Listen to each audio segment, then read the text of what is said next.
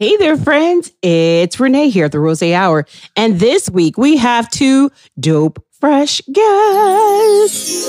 First, the creator, the inventor, the Black Netflix, if you will, of Quelle TV, Deshauna Spencer, and one of the most amazing rosés I've had, Karen Krug of Spoiled Dog Winery. Pew, pew, pew, pew, pew. Everybody drink rosé, rosé. So we sippin' rosé. We gonna sip rosé, rosé. Sippin' rosé. Baby girl, she don't play. So we sippin' rosé. We're gonna sip rosé. That rosé hour, baby. Sippin' rosé. Everything gon' be okay. And we sippin' rosé. We gonna sip rosé, rosé. And we sippin' rosé. Hey there, friends. It's Renee here at the Rosé Hour podcast. And today we are here with Bartender Ben. Yeah. So, how are you feeling? Oh, man, I'm amazing. Awesome. I feel great. That is fantastic. It's week 99 of the quarantine. So, 1999. yes. What group is that? Bone. Easy's 1999. The 99th day of quarantine.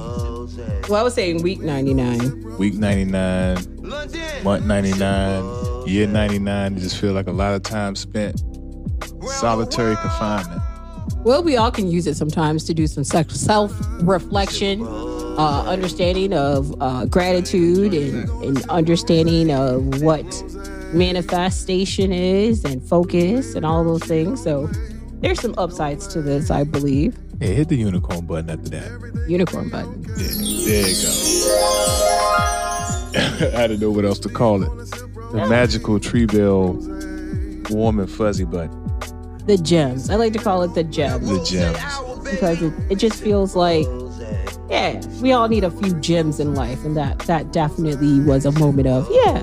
Yeah, I definitely can appreciate that. I need some gems. If somebody want to send me some gems, like some diamonds or something, that's cool. Yeah. Well, speaking of sending, what are we drinking today? This is from Spoiled Dog Winery. Oh. So this is a rosé of Estate Pinot Noir. Oh. So, at first I was like, man, I like my bubblies. Mm-hmm. I don't know. I'm starting to try these cork rosés. Mm-hmm. Well, most of them are cork, but you mean the you know what I mean? the non-sparkling, the wine cork, the one that don't go pop. That you need a device to remove the cork from. The non-sparkling. The non-sparkling. So non-sparkling has a normal wine cork that you need a corkscrew to remove. So generally those wines are stronger. Like this one here. Woo. Feel it too. It's a 13.6%. Oh wow! So it's pretty stout. It's up there. Yeah, and I see some wording on the label. What is that talking about? Let's look at that. Okay. This is handcrafted from vine to bottle. Spoiled Dog Winery, a state-grown rosé of Pinot Noir, is inspiration and joy of all the Krug family. Our vineyard and winery is on the Wembley Island, situated off the coast of Washington. And not the district. We mean right, Washington the state of Washington. Yes. Yes. Yeah. So it's yeah. I like the color of it. It's a beautiful color. So there's a nice painting of a spoiled dog here on the cover. Yeah, I love it. I'm definitely a fan. Go out there and get you some of this. Spoiled Dog Winery. Their rosé is amazing. Yeah, and we actually interviewed Karen, and you guys will hear that today. She has lived a career, I tell you. So like she's done a lot of things. She's traveled the world, and then like now she's a winemaker, which is pretty cool to know like you can transition in your life no matter what stage you're in. Facts.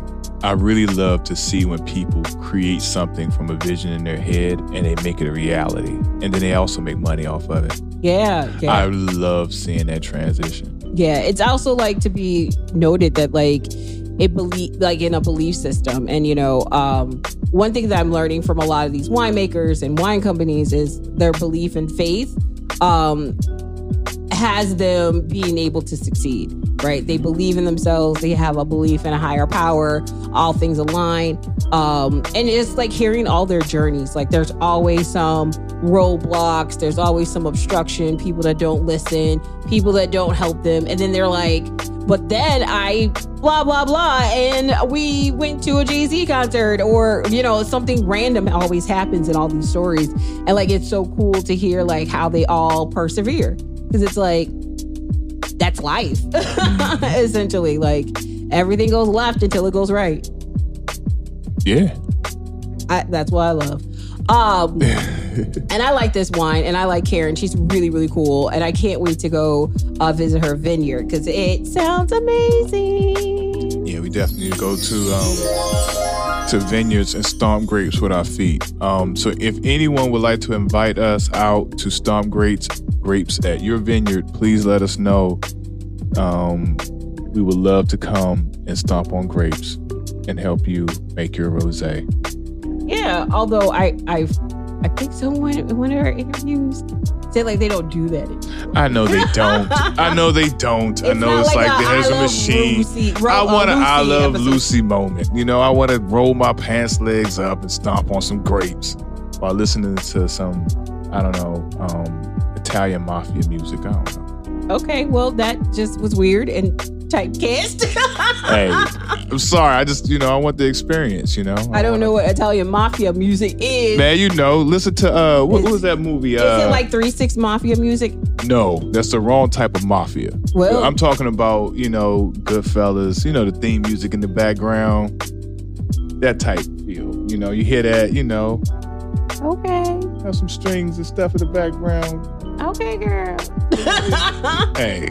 Segue.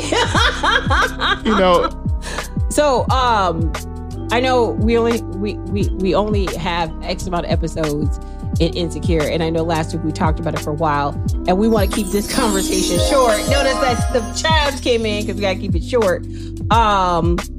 Want to know your thoughts about the season finale, and let's keep this to a minute because there's a lot of thoughts.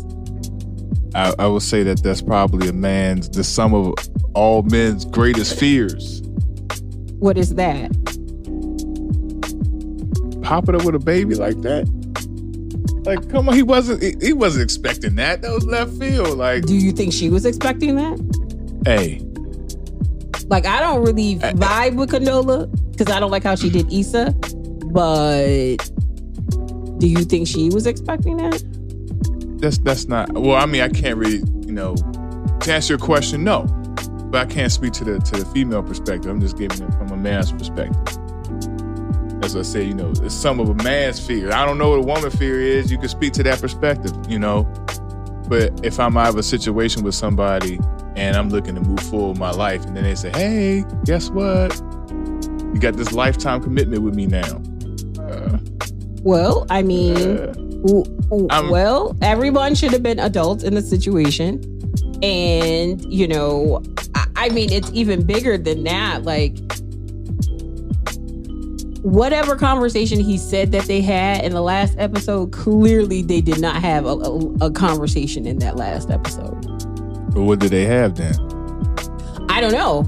But clearly this would not have been like, well, what did they talk about in his final goodbye conversation to Condola before he officially was back with Issa? I mean, he could have, said, "All right, we done." They could have messed around or whatever. But I think she could have had a baby baking in the oven then and not know it.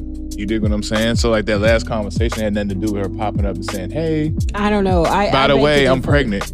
I beg to differ. I beg to differ because it's like, how so? I've never been pregnant, but I have had many friends who have, and in many different situations. And Yeah, even they were like, that's not how it happens. What happens? How I just come over to your house, but we just had a conversation about breaking up. Usually that's like the final words. Like, you can do what you want, by the way. And that's how it works. But I think it's even larger, like, to see Issa and Molly come back together at the very end and talk about, like, their strives and how they are experiencing dating right now. Mm-hmm. I think that was a huge moment because, like, it shows that, like, friendship goes in ebbs and flows, and sometimes you have to separate to come back closer. I mean, also, too, I think they were able to come back because they had a common problem. Right. And, you know, you see that sometimes with just friendships and just people's relationships, you know, if they both experiencing or having a common problem, they find points where they can identify with each other. And I think that, you know, that's what, you know, reignited their friendship, was that they had a common enemy, which was dating. I wouldn't call it enemy because, it was an like, enemy. Molly, they fight.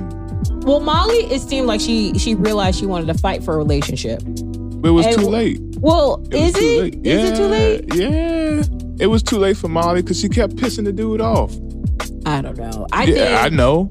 I think there were moments where he was, like, definitely bending, right, more than she was. And in relationships, you know, both people have to bend. They don't necessarily have to do it at the same time, but it's like accommodating, right? It's accordion, like keys, black and white keys, whatever you want to use as your analogy, but everything works together in tandem. And it just, sometimes it's one key or another, but it all makes a melody.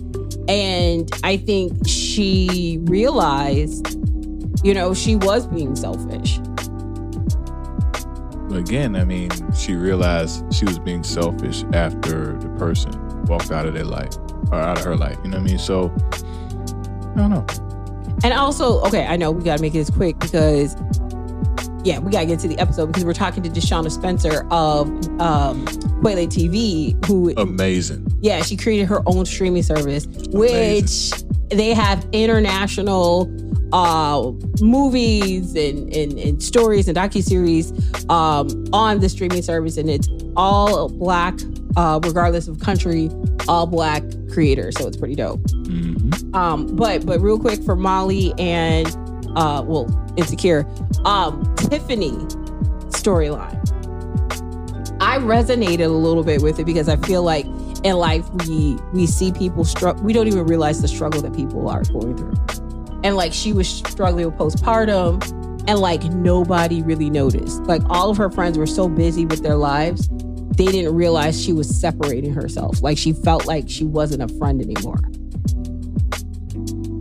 Well, her husband, like, saw it, but he didn't see it. Well, I mean, you don't really see it that way, right? Because everyone has the problems, things they're going through, things they're dealing with, right? But, you know, in those things that we deal with in our life, you know, always tends to be greater than, you know, what other people are encountering at that moment. So, you know, with her, she was dealing with internal battles. And also, too, if you look at her friends don't have children. So her friends really wouldn't be in a spot to identify that there's something wrong with her, or, you know, identify it as an issue. You know what I mean? Because they don't have kids. They haven't experienced postpartum. So they wouldn't identify the issues that she would be coming up with until it's too late. You know what I mean? Yeah. Well, and to that point, you know, sometimes though when we get in our own spheres, we don't realize what's around us. And, like, that's, I think, the problem. We sometimes need to, like, pull ourselves out because, you know, going through postpartum and watching, like, you could see it during the episodes, right? As a viewer, we could see Tiffany falling apart. Yet and still, it's not exactly the reality, right? Like, our realities are false because we're in our own spirals. And when we're in our own spirals, we can't see when someone generally is having because postpartum is also like a behavior of, I won't call it mental health. And if it is, I'm so sorry. I don't know. I've not experienced it, but I've seen so many of my friends, my sister, my niece go through it. And it's like there's no one looking at you anymore. Because as with women, right, after they have babies, the attention then focuses off of them. And it's like your partner is more involved with the baby, or what have you. And like to see that and then like see how Tiffany, like even the episode where Issa and Molly started fighting at the event, at Issa's event, it was crazy because like Tiffany, you could see she was like, I just want to be outside because of the postpartum. It was probably like one of the highest levels she probably was at. And she didn't know how to handle her emotions, and she felt like she was left out. And like she actually even said she didn't even like the baby at one point in the episode. Right.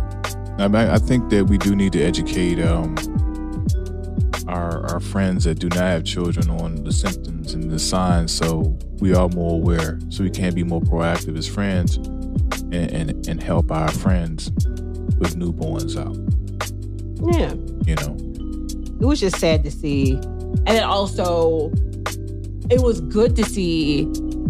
What's the one that always making jokes? Kelly. Yeah. Kelly was serious this episode. Right. It was good to see that kind of like growth in her. Well, she also has another side to her as a character on the show. She's not just for comic relief. She can also be there to, she's there and she does stuff. She has a job. She has a profession, Yeah, she's like a financial advisor. She's like smart as all ever. She is super smart. Right. So it's good to see that, hey, she has a playful side and also has a work personality too. Right. Well, I'm just excited to see next season, and I cannot wait for Insecure. Definitely a fan. Yeah. Show. Yeah, and I'm going to have to talk to my friend Yakira, who we're going to have to interview because she's a writer on the show. Because I want to know what are they going to do with all this? It's so much. So much. Definitely. Well, okay, enough of Insecure. I'm really excited about this interview. As I mentioned, it's with Deshauna Spencer, and she is the creator and owner and founder of Quele TV, which is a streaming service. Super dope, super exciting. Love it. I just love hearing from all of these female creators. Whether it's the wine space, tech space, business space. Love it. Yes. Love it. Yes. So let's get into our first interview with Deshauna Spencer of Quele TV. Pew, pew, pew, pew. Boom, let's get it.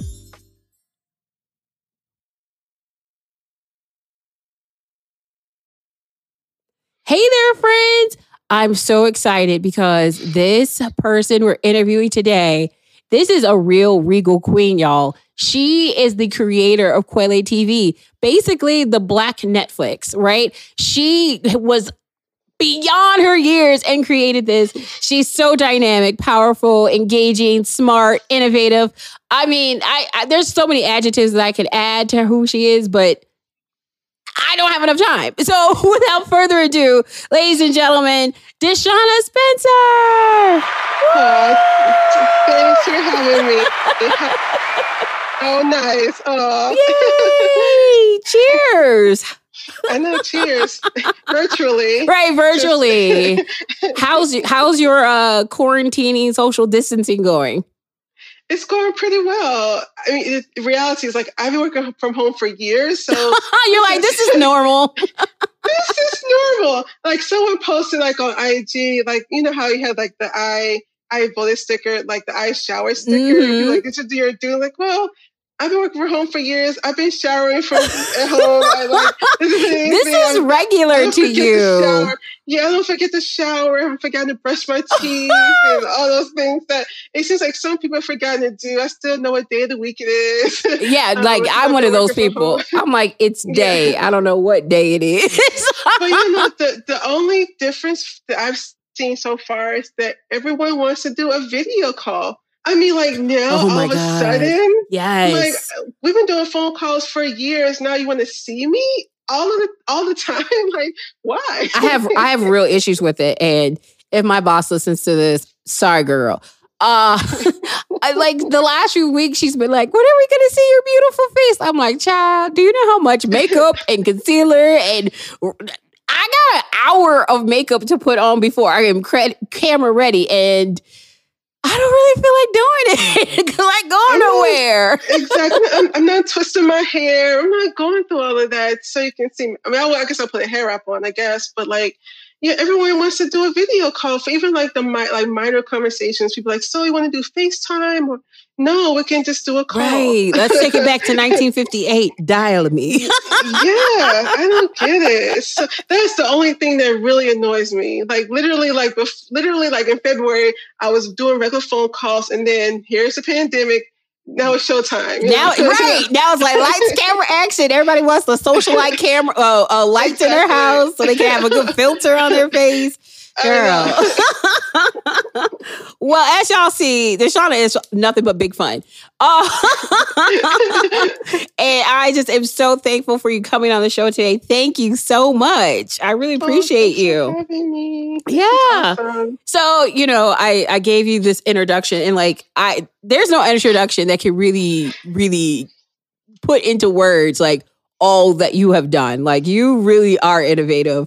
And I think now is the best time for you to kind of break down your story of like how you created Quality TV and a little bit about Deshauna, like who you are and like how did we get to the Black Netflix? I ask myself that question all the time. How did I get here? Because being an entrepreneur is such hard work. But it is. So honestly, from Memphis, Tennessee, born and raised. Of course, when I was growing up, there was no Netflix, boys and girls. Right. To Gen Zers. I didn't grow up with this. Exactly. We had Blockbuster, and actually, I worked at Blockbuster, and right before everything collapsed. Oh wow! Yeah, and honestly, like when people started getting Netflix, because like I worked at Blockbuster, for so long. I was like crazy. I'm not getting Netflix because they killed Blockbuster, but Blockbuster deserved it. I mean, I worked there. The late fees were insane, and they weren't being innovative, right? And that's what happened. Yeah, and like they gave people fees for like not rewinding too. Before we went to the VHS era. Like I said, I remember really well. People would curse me. I worked at Blockbuster in the Black neighborhood, and so folks were like, $200. Oh my God, it was insane. I hated it. But I liked movies, and so. But when I was in college, I studied communications and journalism. I assumed that I would be a journalist, which I was initially. I worked for the Clarion Ledger in Jackson, Mississippi. I was an obituary writer and then like a general summer reporter. When I graduated from college, I lived in the Bay Area, and I was a cop reporter for the Oakland Tribune. And then I moved back to down south in Kentucky, and I was a features editor for like a weekly newspaper. And around that time, especially when I was working at the Oakland Tribune, I wanted to be an entrepreneur, but I wasn't exactly sure what I wanted to do at the time. Netflix, of course, existed, but not the way we see it today. Right. And so I never imagined like what I'm doing now. I still was really focusing on writing and magazines. And so I started an online magazine when I moved to DC area called Empower Magazine. And I was working for a trade association at the same time. But around a couple of years after I started Empower was going okay, but I just felt like I wasn't really able to push forward the type of mission that I really wanted through the magazine. And I really was also flipping through channels and watching the content that I saw on cable and like on the streaming services. And especially at the time, this was years ago, I really didn't see any representation.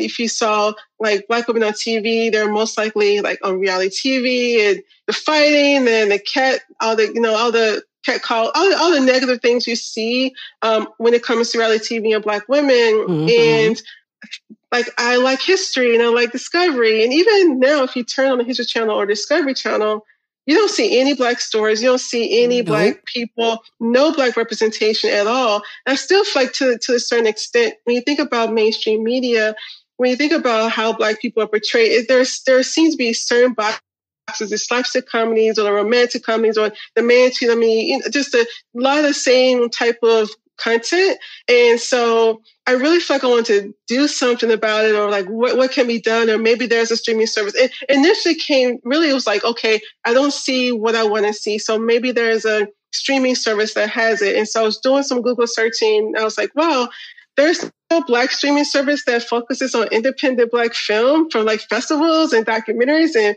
history and more like nerdy type, content. That's just not like slapstick. There's something wrong with it, but just something a little bit more elevated. Mm-hmm.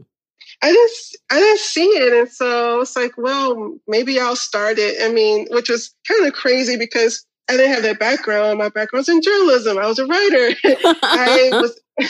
I could eat and I could edit. I could lay out a magazine. And I was pretty good with like our WordPress site. Like we had a WordPress site. I could do HTML and the basic stuff when it comes to tech, but building a streaming service is much harder than having an online magazine. Like it's so much more involved, so much technology, so many things you need to do. The payment processing, the make sure films don't buffer, and reoccurring payments, and all the things that goes into having a streaming service. And I was like, how am I going to pull this off? And it kind of started from there. I was a finalist for a business. So in 2012, I was a finalist for a pitch competition that I did not win. And because I was a finalist, I could ask them why did I win. And they were saying at the time, they weren't sure about the future streaming. So whenever I tell people that story, yeah, but think about it, was 2012. It was literally just Netflix and Hulu. I don't even think HBO had HBO. No, they didn't. A lot of these companies didn't start until maybe 2016. Exactly. So 2012 was when I had an idea for a streaming service initially. And they were like, we're not sure about this whole video thing. We're not sure if that's going to be the future of streaming. I don't know. And so I was like, oh, maybe I'm wrong, And so I kind of, honest to God, literally, I kind of put the ideal off when I lost that competition. I had bought the domain name, Quilly.tv and QuillyTV.com. I had a little starter site, and I just let it go. I let the website expire in 2013. Then I had some personal issues, like my dad was diagnosed with cancer. My nephew died.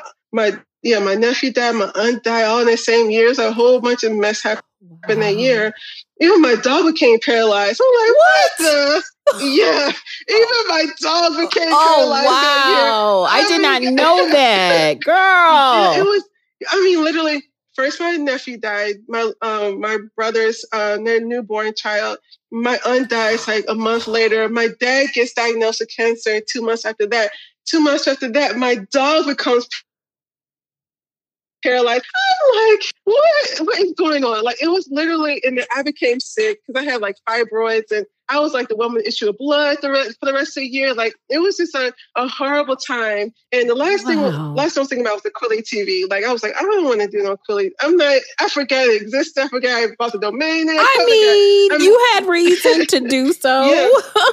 Yeah, it was. I moved back to Memphis temporarily. I was there for 5 weeks to help my mom with my dad. Thankfully, he's in remission. He was a non-smoker too. I always tell people, like, don't sleep on lung cancer, because 20% of people, just my little plug, 20% of people who get lung cancer have never smoked. And so I do tell people anyone can get lung cancer, because my mom too, she died 2 years before when my dad was diagnosed. And so she was very religious, and smoke, and never smoked, and she got it and passed away. So I went into 2014 really like in a fog, like, oh my God. And so I remember around the spring of 2014, there was another competition. And so I remember thinking, like, oh, should I even apply this thing? I never went anything. And we were talking to my husband about it. And he was like, you never know, just go for it. The application was doing like less than 48 hours. They wanted this long like application. They wanted a 3-minute video pitch. I'm like, oh my God, I got to do all this stuff. And so I remember putting in the application, and I think I forgot to put my email address in the application. So I got a message via Twitter from them saying, "You're a finalist. We can reach out to you." And I was like, really? But I was so intimidated by all the other people who were finalists. They worked for the New York Times, former editor-in-chief of Essence, editor-in-chief of Heart and Soul, Knight Fellow, Harvard grad. Wow. I'm like, oh, and I went to Jackson State University. And, J State? That's what y'all say, right? Yes. Oh, yeah. J State. Yeah, I love my school, but I didn't go to Harvard. I get it. I went to Southern Illinois University, Carbondale for undergrad. So, girl, saying all of that is even worse. It's a mouthful. Girl. So I was like, man, can I win this?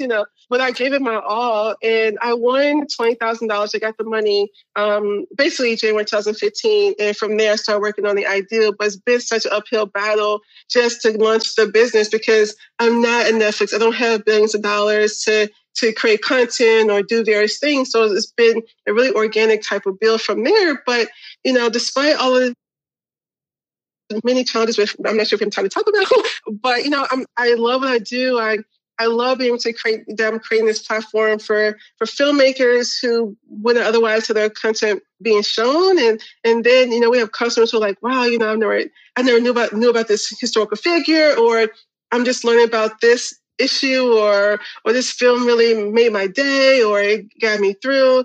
It really something that my mama and my husband watching, but strangers around the world give me money or give the company. We give the company money to watch content. So I'm always really humbled and thankful for this opportunity to be able to do this. Well, I mean, I didn't know you were going all that, and I knew you in 2013. I think we know each other then. In DC years, everything it seems like. Oh, forever. People for forever. And I am just so, taken aback by all that you persevered and pushed through and experienced. And, those traumatic situations are part of your story now, and how, you're so amazingly, triumphantly doing great things. And, you're the first. You're the name a Black woman that finally did something that we've been doing for years, but finally getting recognition for. That's you. You're paving a way for so many women behind you.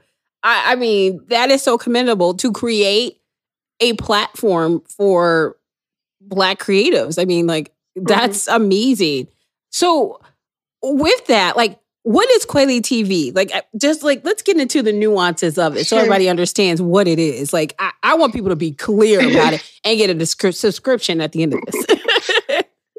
So Kweli TV, we allow people to discover and celebrate Black stories from around the world through independent films, documentaries, web shows, children's programming, news, and live experiences. And we have content from North America, Africa, Latin America, the Caribbean, Europe, even Australia. And we everywhere. We are everywhere. And that's one of the main reasons why Kweli TV is so important. I want to show that we're everywhere.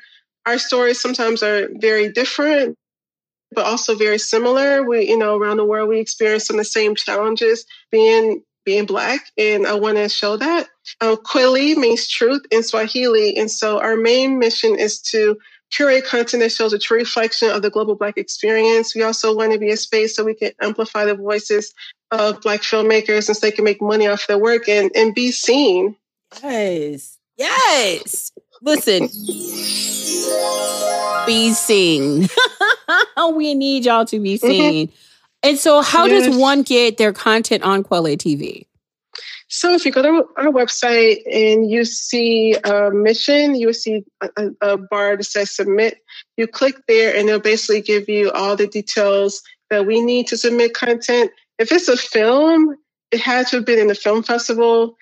I know a lot of people are like, well, why? I don't want to go to the drama. We get a lot of submissions. And to be quite honest, because, people are paying for our service. We want to make sure that we're having high quality content. It doesn't have to be Tribeca or Sundance. It could be Gary, Indiana Film Festival, literally. But we just really want to see that someone besides you or like, whoever they Yeah. are, thought the film was good enough to screen somewhere. And it's just a really first screen for us to kind of cut through all the noise. And then from there, we want to make sure that the film is not stereotypical, monolithic, or demeaning to race. Like, that's super important to me. And so if honest to God, when we screen things, we see something that's super stereotypical, that shows a brother in a way. We don't want artificial. We don't want all happy stories. We're not looking for unrealistic stories. Everything is hunky-dory and perfect, but we want reality. We don't want it just some gangster movie where the guy doesn't have some type of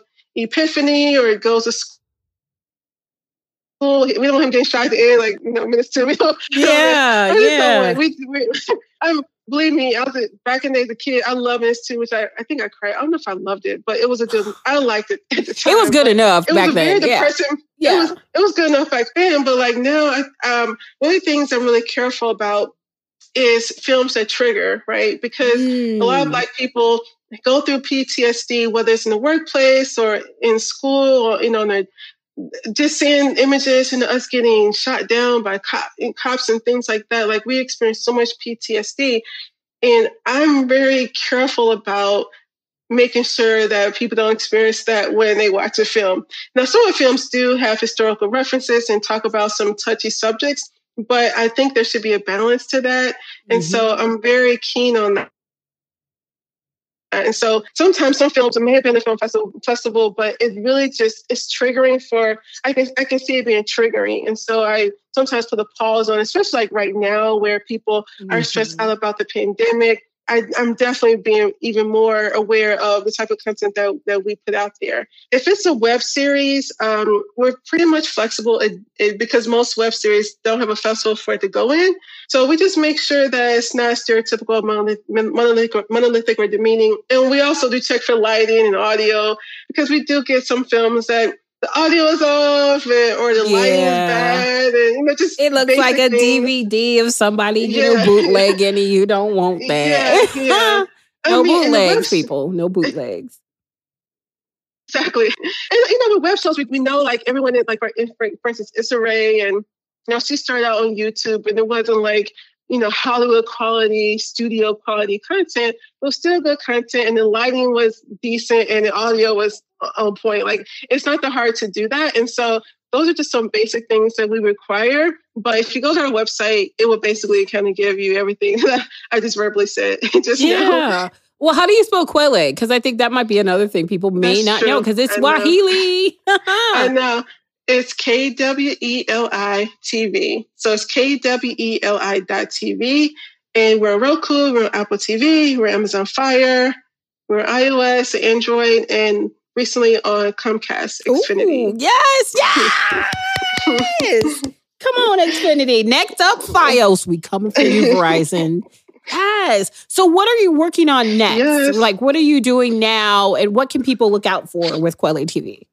So right now we're working on increasing our distribution. We just signed a contract with another cable company, Cox Communications. It hasn't gone live yet, but we're hoping to go live on Cox by June.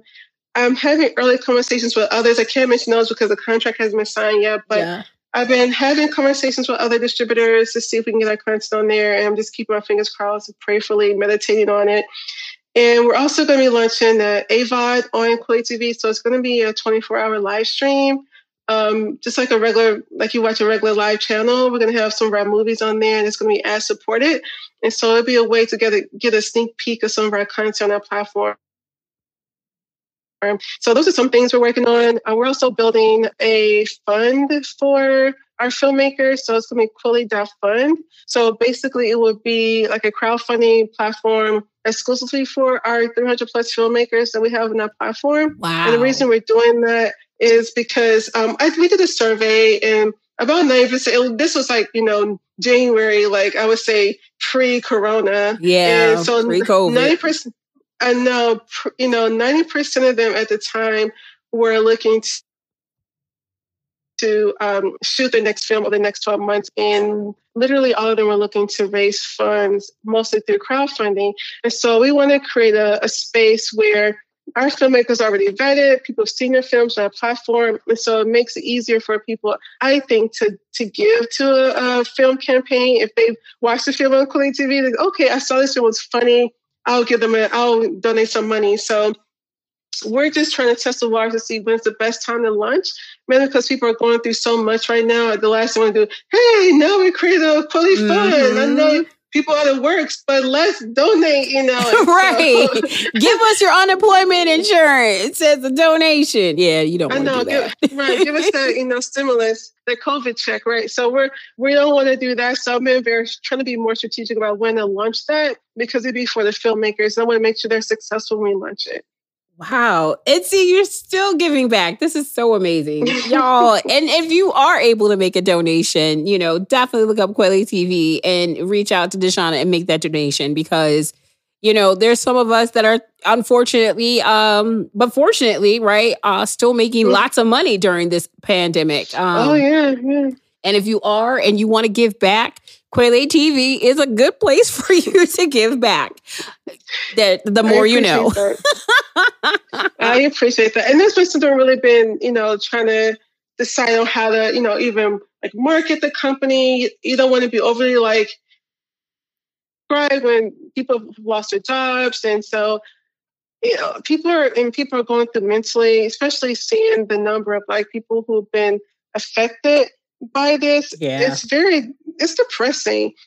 It's triggering. I'll be honest. I was triggered the other day. I was like, whoa. I know people who passed away, and it's like every person I know of color knows somebody, more likely, especially if you're Black, someone, unfortunately, that passed away. And the thing is, like, everybody's passed away with COVID, but they might actually have passed away from something else because they had underlying health issues that unfortunately our healthcare system didn't care about. And now these racial disparities are coming out. But that's a whole nother day, another topic to get into. But yes, you're right.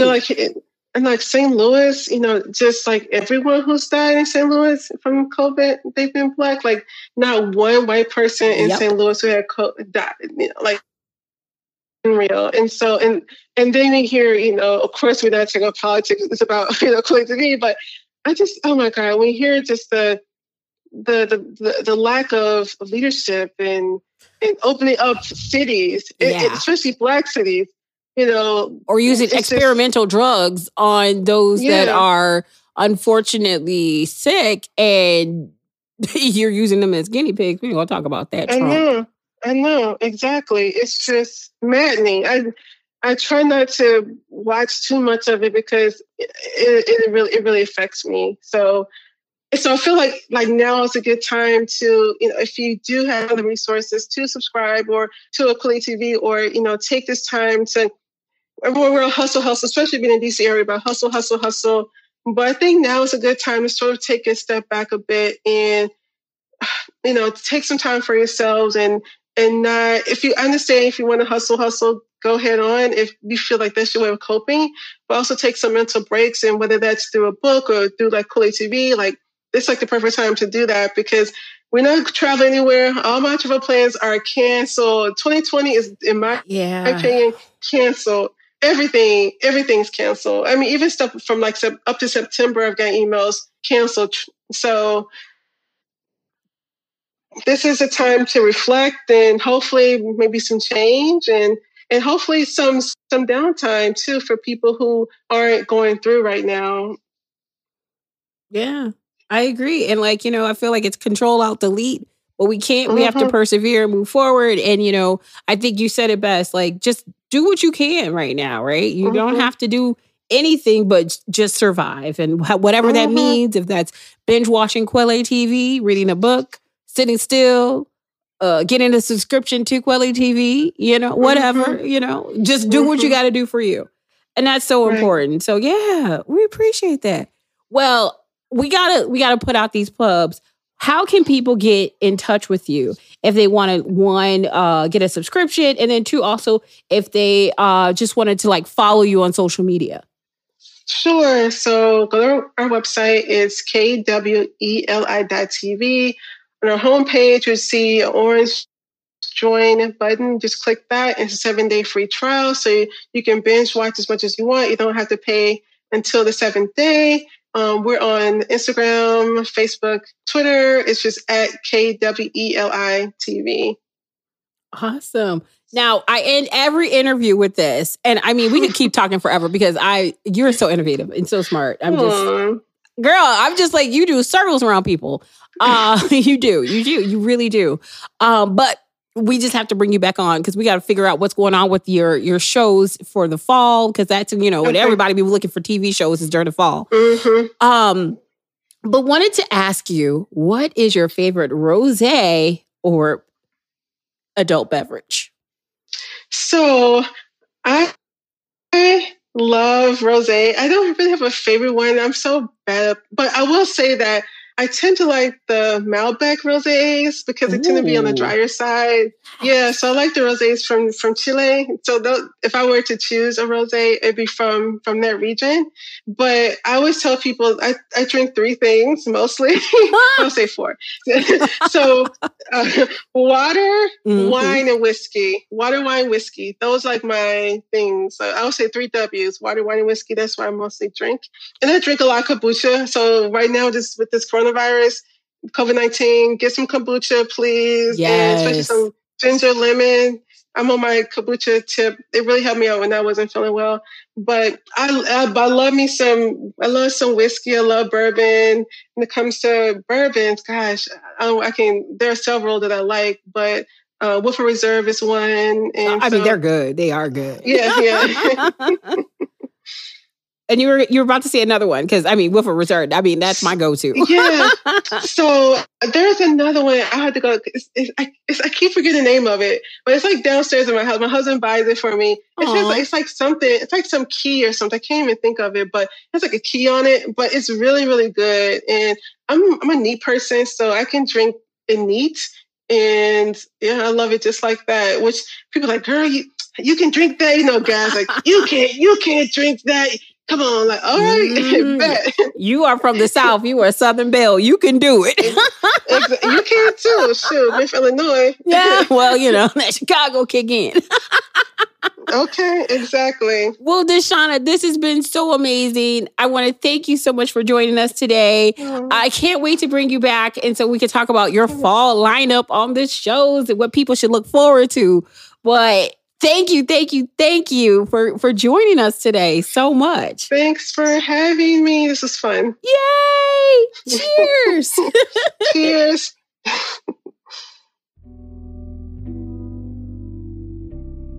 Thanks, Deshauna. This was so awesome. And thank you for sharing all those amazing things and how you got to where you are today as like the owner of an entire streaming platform for artists all over the world. And so amazing and dope that you created that. So thank you for all the work you do. And Quelle TV. We're going to take a quick commercial break, but when we return, we'll be back with Karen with Spoiled Dog Winery. Yay!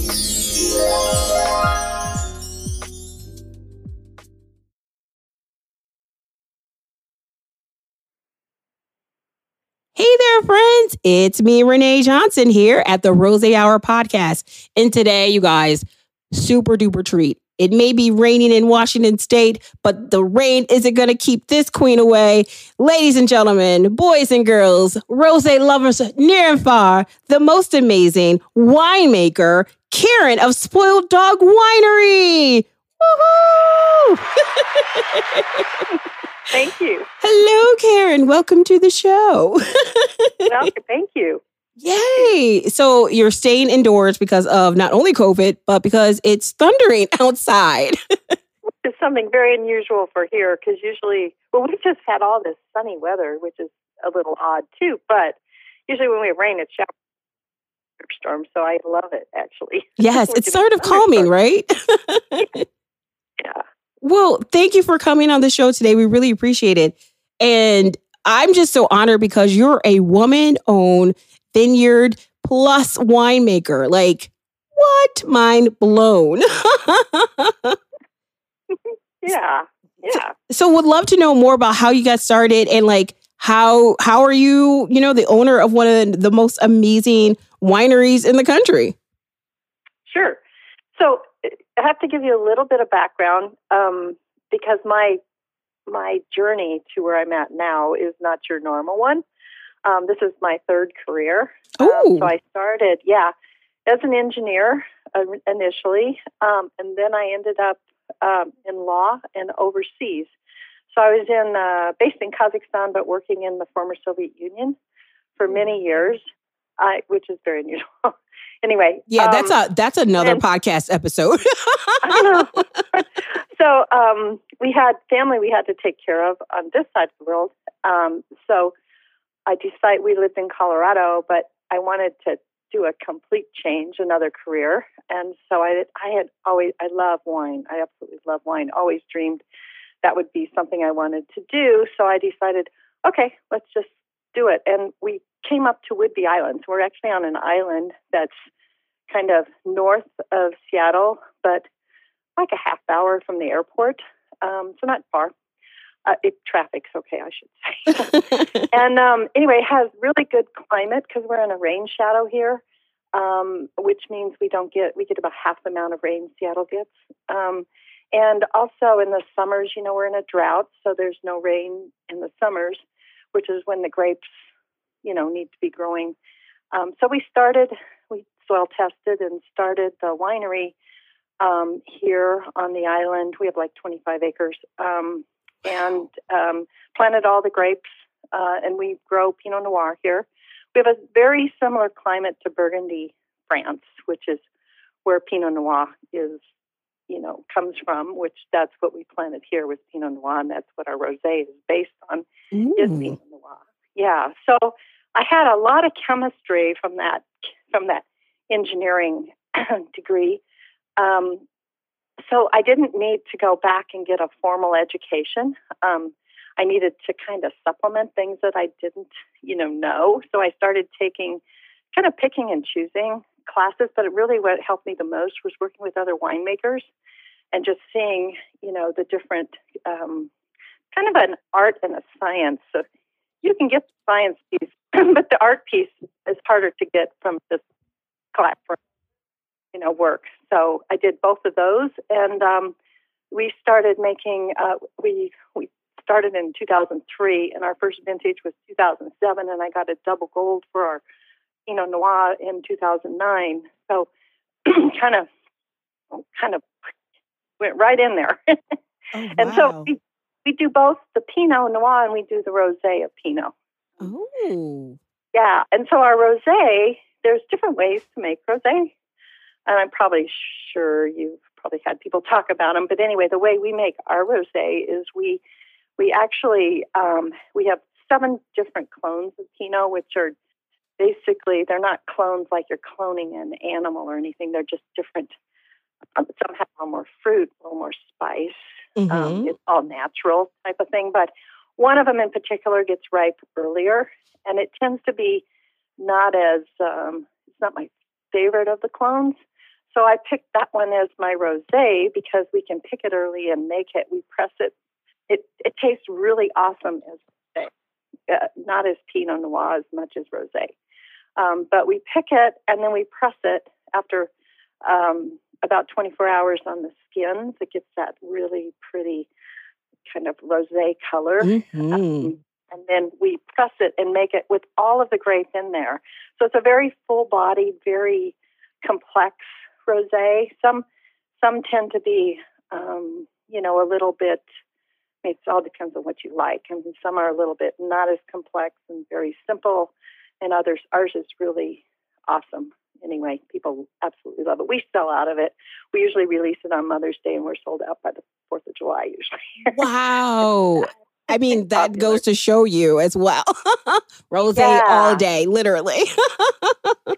Yeah, but Pinot Noir is one of the best base grapes, I think, for a rosé. A lot of your, like, champagnes and things that come from France and everything are based on Pinot Noir grapes or Chardonnay, but Chardonnay is actually from a Pinot Noir grape as well. So it's kind of a really good base. But the other way that people make it is like if you're making say a Grenache or something like that, or another red, you're doing a similar thing, or you're also doing that Saunier method where you're just kind of taking the free run juice off of your, your wine and using that as your rosé. So, Oh, wow. and that's good too. It's lovely as well. Just a different, it's all different styles, different things that you want, because not all rosés are created equal. Right. And yours is the upper echelon of perfection. Yeah, of course. Yeah. So, but we won even a platinum for it, which is you have to have already won a gold, and then they rejudge the wines at the end of the year. The Wine Press Northwest does, and then they platinum is like above a double gold. So we've gotten platinum for our rosé. So it's pretty good. wow. It's my favorite.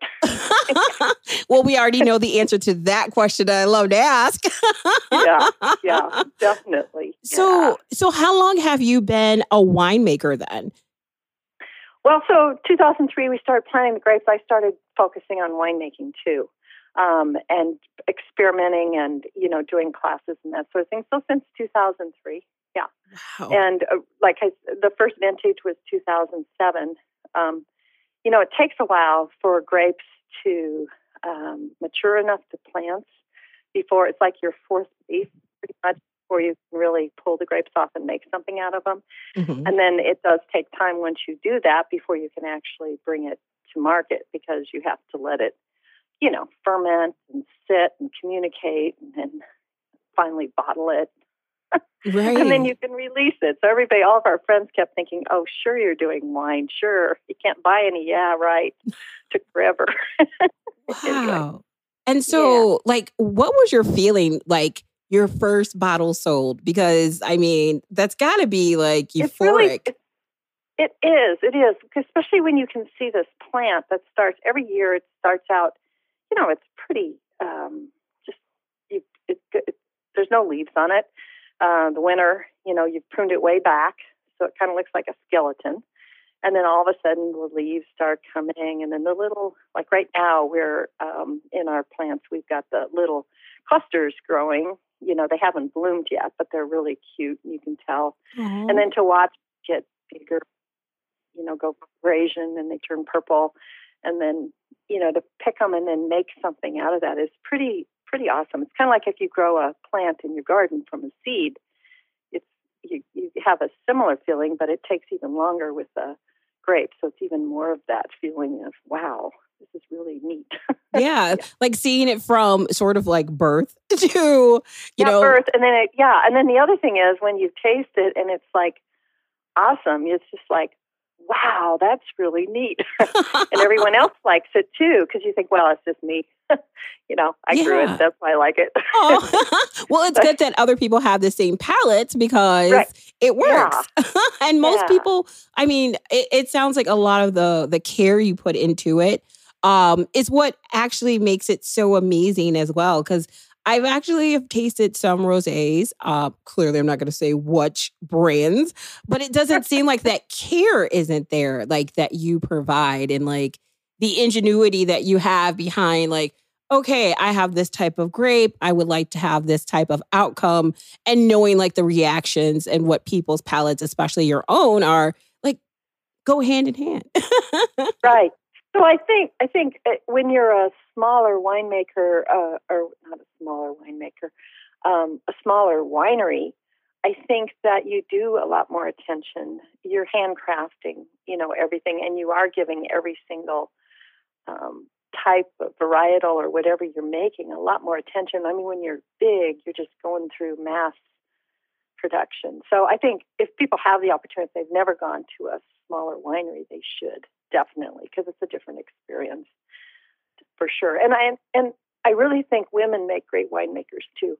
And the reason, well, I'd say that generally it's probably not 100% true. It is. But I think I'll say it for you. We're pickier about things, cleanliness, just what everything's going through at the time. Did it finish? Is it right? Is it it's all the attention to detail. Yeah. Yeah, I think we just are that way. So I think that works out really well as well. And we're really picking up the flavors, I think, more so than, but there's some really good men winemakers. I'm going to go ahead and say it for you. Women winemakers are the bomb. Amazing. And men, you guys are good, but women are great. Yeah, exactly. Yeah. And especially like in this industry, I mean, I know like what I do as a lobbyist, it's very few and far between, especially like minority women. Like, but the industry of wine and winemaking itself and owning vineyards, I'm sure women are just very few and far between. How do you kind of like manage with all of that and being, like a woman in the industry and leading in the industry? Fine. I've always kind of been in male industry, so I'm not as sensitive to it as maybe some people are. I just function the same as I don't really discriminate against if somebody's male or female. Yeah. And I assume that they will not do the same. And if they do, and I can tell when they do, I can usually set them straight pretty simply with just telling them stuff so they realize, I know as much as you do. Or being like, taste my rosé, it's better than yours. Yeah. So, proof's in the pudding, right? Exactly. Yeah. So, yeah. And I think then it goes a long way to say something without having to say that, and just demonstrate it more. Yeah. Yeah. And that always works well. Yeah. Well, you said it right. The proof is in the pudding. Yeah. Well, it's in the rosé. You said proof's in the rosé instead of proof's in the pudding, right? Yeah. Or maybe it's rosé pudding. Yeah, right. Yeah, I don't know about that one. I know, that's kind of weird. I took it a little too far. Okay. Yeah. So I know like COVID has impacted people in different ways, especially as small business owners. How has this, social distancing impacted you, if it has, or sort of like how are you guys adapting to sort of our new normal now? Oh, okay. So being in Washington State, we were very shut down compared to a lot of other states, which I actually really appreciate. And I think a lot of the people in this state do as well, because we've really gotten it under control. But part of that meant, you couldn't have anyone come taste or consume alcohol anywhere on your property, which is a total different way of visiting a winery than what we've had before. So the only thing people could do is come and buy bottles, or we would deliver, or they could do a curbside pickup. And people were really conservative about going out. So we didn't have the type of business we would have had, but we have a great community here on the island that's very, very supportive. So a lot of people just came out to support businesses, just because they wanted us to stay in business. So we did get some pretty good support, and we did a lot of, we do a lot of shipping to all over the United States too. So we had a lot of people that were ordering wine. I think anyone who gets shut in starts drinking, right? Yeah. And I mean, I know I have. Yeah, I think it's let's just say it's a popular thing with it. So we just like this last week moved into what they're calling phase 2. We have 4 phases. And so phase 2 here is you can have 50% of the people you normally would have had, and they have, your tables have to be spread out. And you've got this whole protocol of cleaning and, checking people and masks and all that. So there's quite a bit of routine or new routine that has to be added. There's quite a bit of overhead for that. Oh, yeah. And so while people come visiting kind of are a little bit annoyed, we're really annoyed, relative to all this stuff we have to do just to have people feel safe. But we're opening and we're doing things differently in compliance, and it's working. I mean, hopefully this doesn't last forever, because it would change our industry in a huge way if it did. But every time you do something like this, I think you learn some things, and some things you learn make you a little bit better long term with doing something like. For example, our restaurants all did takeout, which might sound, everybody has that, but on the island, we didn't really have that much. And now I'm really loving that takeout. I want them to keep doing that. Yeah. So, I mean, it's different things. I'm sure there'll be something about what we're doing people will love that we never did before.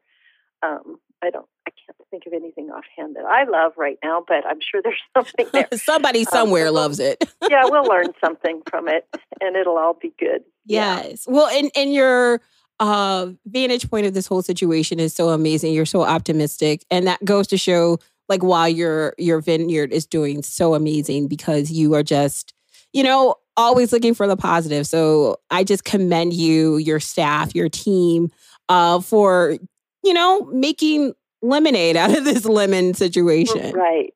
Or right. making exactly. rosé out of grapes.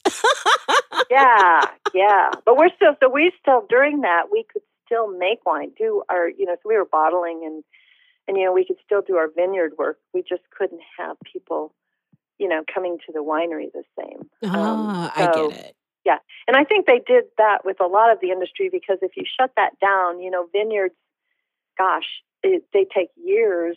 You can't shut them down and expect that they can recuperate.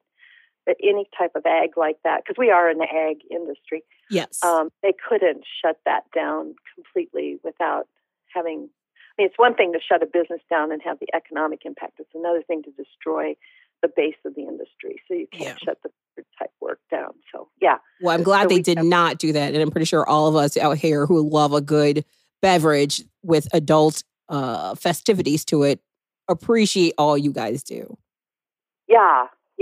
So that piece was still going, and I think I've made a lot of friends that know that if it ever gets really bad, even worse, we're the ones you want to be friends with. We have wine. Yes.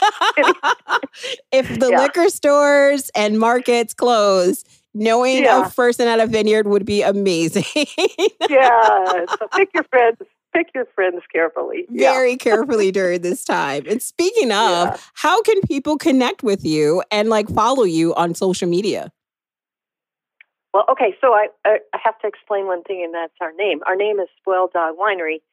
And the reason our name is Spoiled Dog Winery is because our last name is Krug, Krug, which is famous for champagne, and then Charles Krug down in California. Mm-hmm. Can't use that name, so that's why we're Spoiled Dog Winery. Well, it's not really cutesy. It was it had a purpose, but we also had spoiled dogs, Australian Shepherds. But anyway, you can get a hold of us.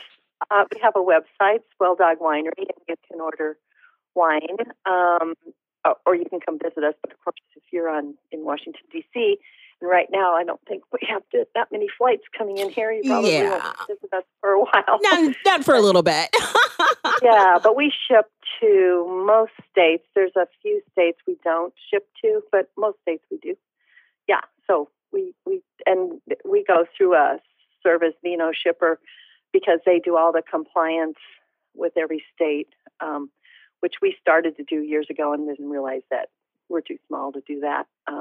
So we use them, and it works out really well because they get a really good deal on the shipping rates. So nice. So and we have a full, our wines vary from everything. We have whites, we have reds, we have everything from a cab, to rosé, to a Sauv Blanc, or anything, you want. So, yes. Yeah. So check them out, and don't forget to go to their social media and follow them. We have Facebook and Instagram. Sure. I mean, you have this day and age, you've got to be on social media. And my daughter-in-law and son and daughter-in-law, they moved up here about 5 years ago, and she does all of our social media. Well, she does a great job. Yeah, she's really good. Yeah, definitely. And she's basically in charge of the tasting room completely, and she handles all of that really well. Yeah, and then Jake, our son, works with us, with me in the vineyard and winemaking. My husband helps with fixing anything that gets broken and doing that. And then we have a couple of employees as well. So we're pretty small. Wow. Small but mighty. Yeah, small but mighty. But definitely, if you want to have a good rosé that's just delightful, I mean, different, smells beautiful, tastes beautiful, definitely order it. You'll love it. You will love it, guys. Don't share it with anybody, though. Right. Buy them a bottle. I feel like it's like that one commercial. It's like, no, you have to get your own. It's like, you don't want to share it. You want to get them their own bottle. Exactly. No question. Yeah. Well, Karen, I have one last question for you. And I think, I usually ask people what their favorite rosé is, but because your favorite rosé is your rosé, because that makes sense because it's bomb.com. What is a great meal or food that one should eat or pair with your rosé? Well, being in the Pacific Northwest, one thing we have abundance of is really awesome shellfish and fish. So, yeah, I mean, you know, mussels and oysters and clams and all that are really, and we get the fresh salmon that's really good. All of those do really well with the rosé. I mean, they're just, if it can handle the, you know, like a salmon's kind of more rich and has more, it's just more full bodied than a lot of like a halibut or something. Although it does well with halibut, it can handle that, which a lot of rosés get kind of wimpy, but not one from that where it's based in Pinot Noir. It's definitely got that complexity and everything to it. But I mean, you know, it can go well with things like chicken and pork and stuff like that as well, or vegetarian dishes. It does really, and it's not. So ours is dry but fruity, but it's not sweet. And I think hopefully people that are listening to you love rosé, and they know most rosés anymore. And nobody's making them really sweet. I like that they're not sweet because I feel like I am not drinking like juice. Yeah. Which was never, when we grew up, that's all there was, and it really wasn't very good. But now rosé has come into its own. I mean, it's like really something that people need to pay attention to. Agreed. It's all rosé all day, every day, not just for summer. Yeah. I was going to start drinking. It's 9:00 my time. Well, a little bit after 9. And I thought, well, I shouldn't probably have a glass of rosé at 9 in the morning. Yeah, you should. It's called breakfast. There's fruit in it. It is healthy. Yeah. Anyway, yeah. It has all the vitamins, I'm sure. Exactly. It has like vitamin D, C, E. I'm making up some, but I'm sure they're in there. I'm sure. Yeah, if you drink enough, everything's in there. Exactly. Well, Karen, I'm just so thankful for you making time for us, especially early on a Saturday, to talk about your amazing vineyard and being a woman who's making amazing wine, and your vineyard, Spoiled Dog Winery. So everyone go to their website, purchase some. They ship to different locations across the country. So you definitely want to try it. We've got wine club all over the United States. Yep. We got to talk about that wine club. Okay. Yeah. Well, thanks again, Karen. Really appreciate this time. Sure. Thank you. And have a great week. You too. Yeah. Cheers. Stay safe. Okay. Cheers. Bye.